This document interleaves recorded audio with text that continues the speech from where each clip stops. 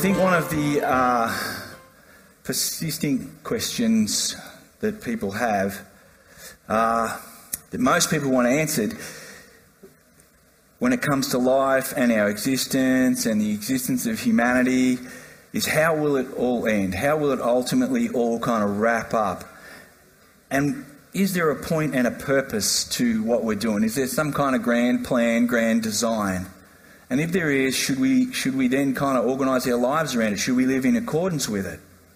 What is the ultimate fate of humanity? Is there something more to us than the time that we have on this planet? And if there is it better? Is there something worse awaiting for us? But most of all, I think, is it knowable? Can we know about it? Can we organise our lives around it? And Christianity answers that question with a resounding yes. There is something more. It is knowable and defined. And how you experience the more is attached to how you respond to the claims that Jesus makes. And Jesus made a lot of claims about the final state and condition of humanity.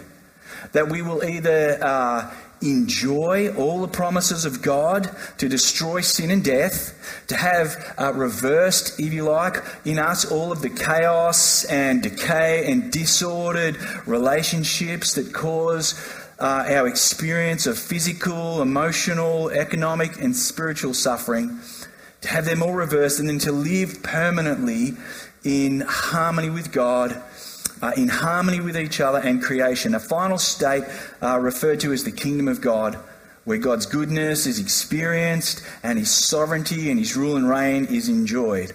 Or, depending on how we respond to Jesus, we will remain outside of this new renewed reality, fixed in a state of sin and death, where God's goodness and blessing are absent and his rule and reign fixes that eternally.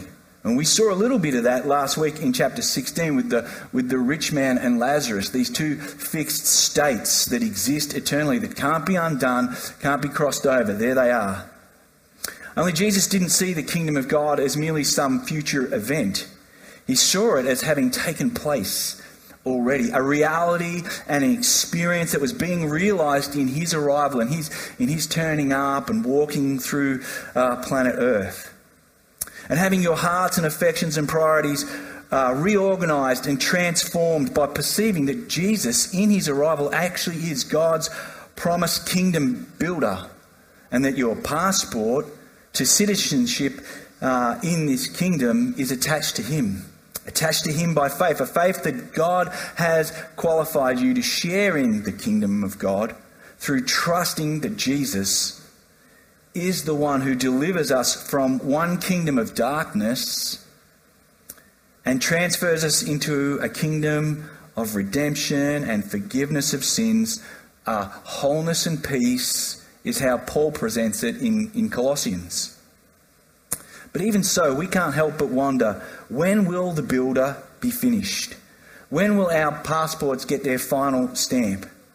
As we wander through this weary old world and all its delights and all of its disappointments and decay, we long for God to make all things right. We long for the promise that we read about in Revelations 21, that I am making all things new, of a universal wholeness and a universal peace. Deep down, we know that we are made to live somewhere free from pain, free from sorrow, free from death. We long for a better place, and we long for a place where justice is done, where the goodness of God rules supreme, and where people have peace and joy. Well, the Pharisees were also people who longed for the kingdom of God. If you think living under our current political climate is a challenge, try living under the Roman peace, the Pax Romana. The Jews longed for liberation. They longed for the oppression of their people and their nation to end. The Pharisees had organised their whole lives around this goal, with strict disciplines and acts of piety to try and encourage and motivate along the arrival of the kingdom of God. They believed that if God's people could become worthy of God's promise, then God would send the promised Messiah, his promised kingdom builder, the offspring of David, as promised in 2 Samuel, and God's people, the people of Israel, would become the promised blessed nation that they read about in Genesis 12. They longed for a cultural, spiritual, political peace and power that they knew they were meant to know. They wanted to know when God would establish his righteous rule, when his mighty king would just sweep away their oppression and establish their blessing. The coming of the kingdom was a burning issue in Jesus' day. Today we are looking at the middle of chapter 17. We were going to look at the whole chapter, but as I said, my writing capacities aren't quite that good. So we're just looking at the middle section there where the Pharisees ask this question in relation to this burning issue. And we're going to look at it to see how Jesus addresses the question around end times and eternal realities. It should be noted, though, that Luke 17 has some of the most ambiguous and hard to translate little words and phrases, so what you're going to be hearing is what I think makes most sense. But perhaps what is most striking about verse 20, and all commentators agree on this, is that the question that the Pharisees are asking here in this moment is actually genuine. We're so used to by now in Luke's Gospel the Pharisees having ulterior and kind of disingenuous motives. They're usually out to trap Jesus. But here they are asking an honest question about when the kingdom of God would arrive. The question is honest, but the answer they sought was built on misguided expectations and interpreting of evidences. And Jesus once again aims to correct their misunderstanding in this case. In this case, the correction is of both of the nature and the timetable of the kingdom of God. It's perhaps one of the most, it really is quite amazing aspects of Jesus' interaction with the religious leaders, that despite their rising hostility and opposition to Jesus, he keeps pushing back across the table opportunity to perceive him for who he really is, to actually join him in what God is doing in the world. Being asked by the Pharisees when the kingdom of God would come, he answered them, the kingdom of God is not coming in ways that can be observed, nor will they say, look, here it is, or there. For behold, the kingdom of God is in the midst of you. The Pharisees' question comes to Jesus built on, as we said, two misguided platforms. Firstly, they see the kingdom of God, the common or consensus was that the kingdom of God was completely a future event. They had failed to hear Jesus' repeated teaching that the kingdom of God is at hand, that it has come, that in the person of Jesus, the kingdom of God has arrived, has already broken into the world. Jesus' preaching of the good news of the kingdom was on replay about this. And it was the news that God's promised blessings, his kingdom, were being realised in his arrival. Jesus' ministry and teaching, his healing and his authority to reverse spiritual, physical afflictions were evidences that God was breaking into the world, that he was reversing all the things that sin had corrupted, that sin was destroying. And that in Jesus there was evidence that things would be made new again. And things could be different. And that Jesus stood at the centre of this inbreaking arrival of the kingdom. But the idea that the kingdom of God would come slowly and humbly, that it was small in its beginnings like a mustard seed or like yeast, that it was present in the person of Christ, and yet was still something to come and to earnestly be prayed for.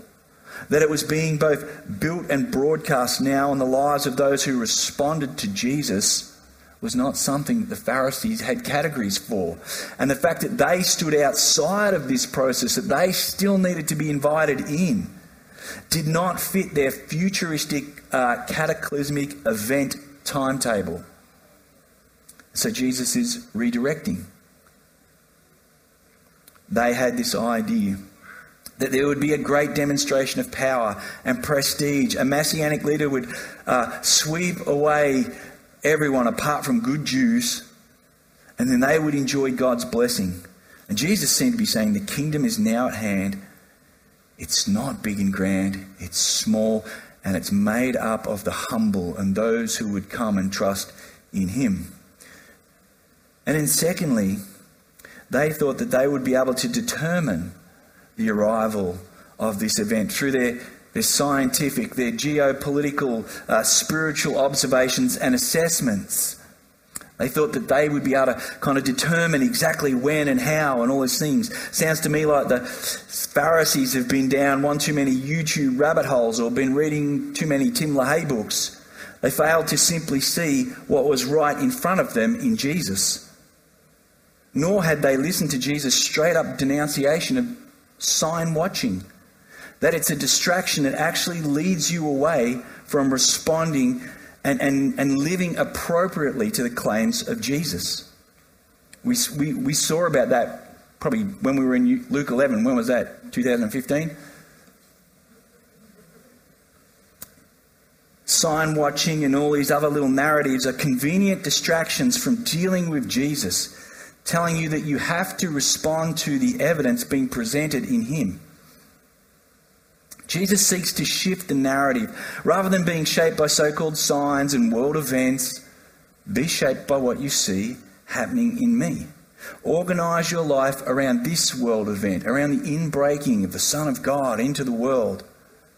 You don't need to go and store beans in your bunker or prepare yourself for some epic future speculative apocalyptic battle. You need to deal with right now, the evidence that is right in the midst of you. You need to deal with with things that are not visible, like the condition of your heart, towards the saving power of God and the presence of the kingdom that is being revealed in Jesus. And one of the ambiguous words in this passage appears here in Jesus' redirect. The kingdom of God is in the midst of you. The NIV has a literal interpretation. The kingdom is within you. It's a little hard to believe that Jesus sees those who he's currently correcting, the Pharisees, with their misguided understanding of the nature of the kingdom of God, as actually possessing the kingdom of God within them. Nor is the kingdom of God some intrinsic little spiritual box inside of everybody that just has to be opened up. Rather, the kingdom of God is an external reality that must come in and transforms what exists. I think it's better to hear Jesus saying that they are in the presence, that the kingdom of God is actually in their midst, in their presence. And it's Jesus. And since Jesus is the king of this kingdom, its reality is manifest through his presence and his activity, which means that it is not merely an abstract spiritual force, but tied to an actual physical person. And Jesus has been visibly demonstrating the inbreaking of the kingdom of God, of the great reversal of the powers of sin and death through his preaching, validated by the power over sin and death and all its chaotic forms through his miracles.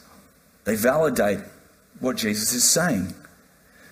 Jesus' point is, he is all they need to take part in enjoying the blessing of the kingdom of God. It is not some future event, but it is an offer on the table right now.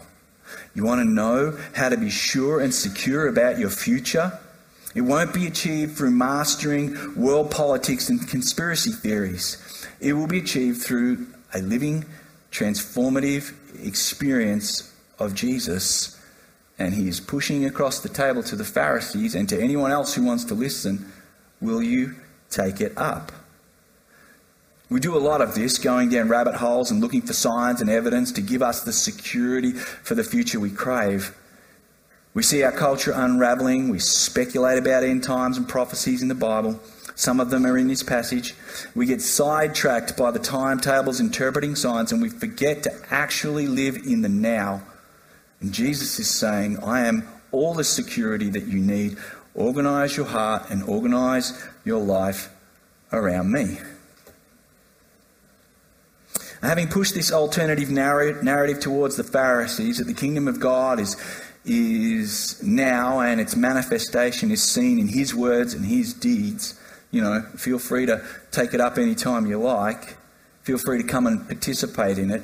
Jesus now turns to his disciples and speaks of a future kingdom. And he said to his disciples, "The days are coming when you will desire to see one of the days of the Son of Man, and you will not see it. And they will say to you, 'Look here,' or 'Look there.' Do not go out and follow them. For as lightning flashes in the sky and lights up from one side to the other, so will the Son of Man be in his day." And here is another ambiguous sentence: the days of the Son of Man. The days of the Son of Man is an expression from Daniel 7, and it has been one of the favourite titles of Jesus to self-describe. The actual day of the Son of Man is this pictured prophecy of a God-man who ascends to the throne of God's eternal kingdom. And it's a day of final judgment. It's a day of cataclysmic judgment. And some take this to be a reference to the destruction of the temple in 70 AD, and this enigmatic phrase there of where the vultures, or if you interpret it, where the eagles gather, as a reference to the Roman legions, because the eagle is emblazoned on all of their armour in that. And on that day, you will have these fond memories. In that day of trouble, in that day of tribulation, you'll have all these fond memories of me. And you will want to be back there rather than dealing with this day of judgment.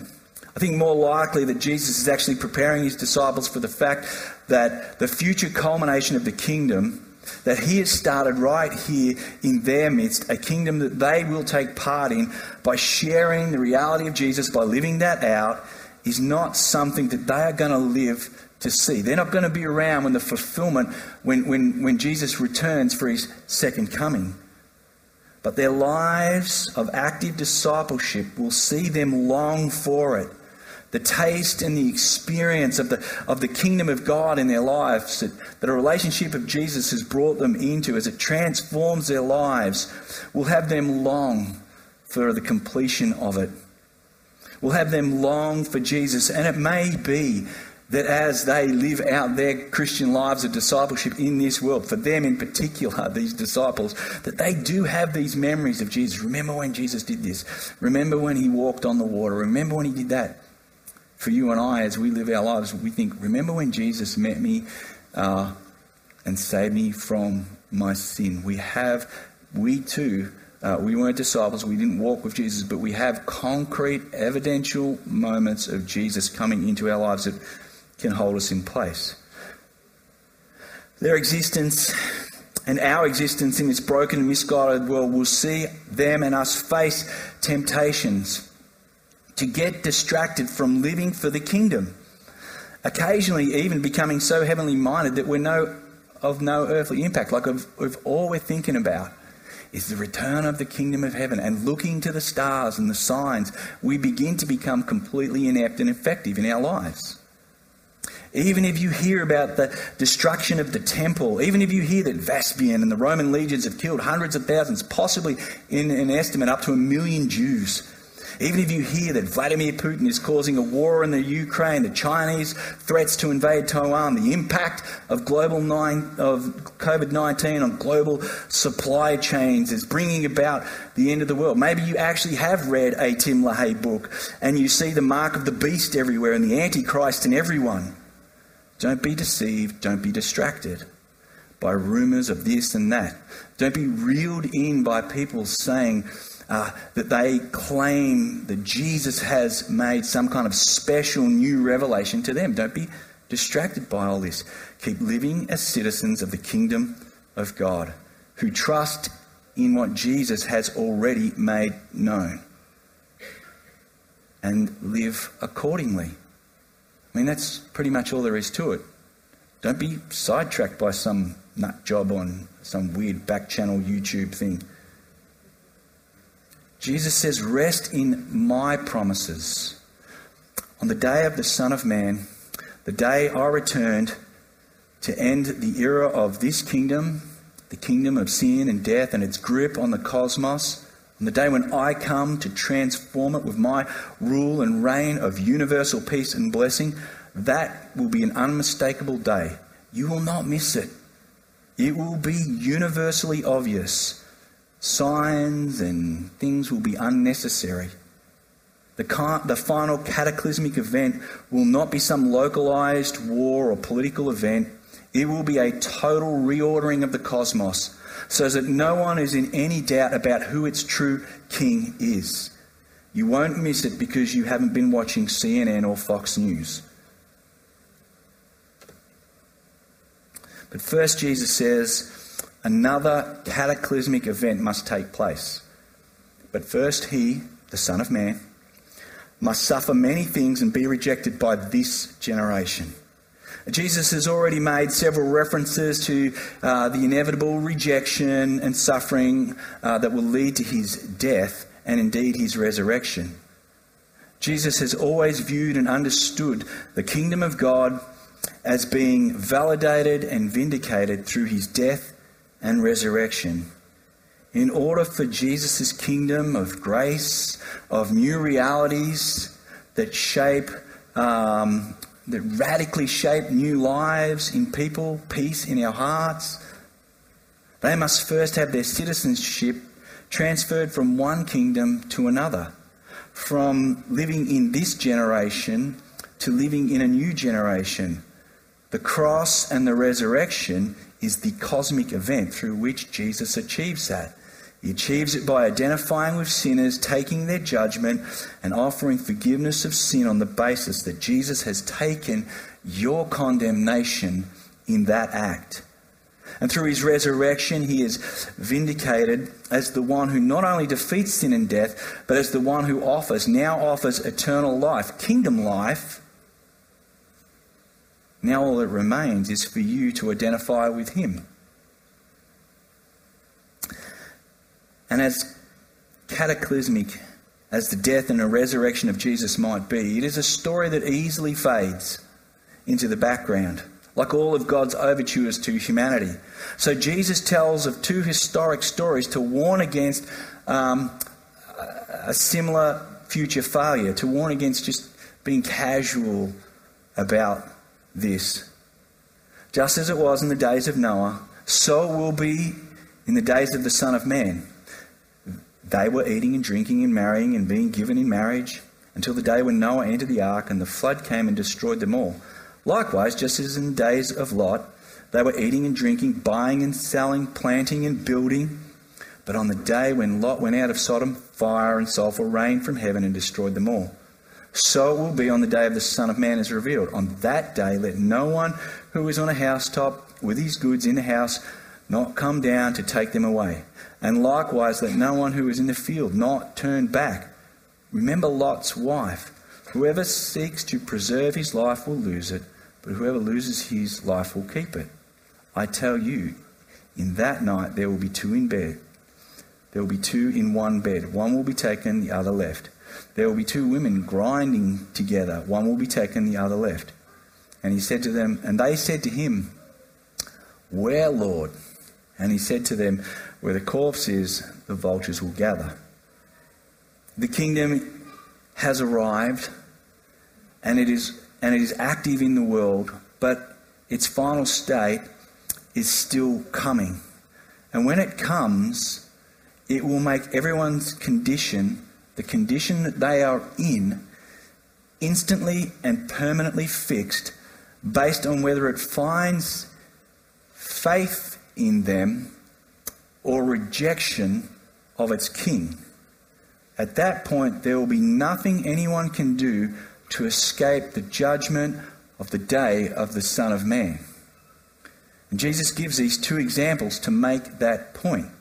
The judgment of the Son of Man will be just like the days of Noah and just like the days of Lot. It will be universal, it will be irreversible and catastrophic. There will be nowhere to hide. There will be no time to make assessment based on signs and evidence, and there will be no opportunity to change the condition of your soul. Despite the story of coming judgment, people in those days will, and in our days, will be going about their lives surprisingly unconcerned about this coming judgment. Two people will be walking their dogs. Two people will be washing their cars. Two people will be loving. Two people will be fighting. It will be more usual than unusual. Jesus is saying that people who find themselves involved in the exact same activities, sharing the exact same kind of life, will find themselves on the opposite sides of eternity. Jesus' point with these two stories is that once the day of the Son of Man arrives, the die is cast and you are fixed. And the only way of avoiding disaster on that day is to already have responded to God's provision of rescue and to have fixed that as a controlling reality of your life, to have that as the highest affection of your heart, to be living in a way that identifies you as a citizen of the kingdom of God. You know, no one drowned in the days of Noah through lack of information. They drowned through lack of response. Like, anyone could have got on their ark.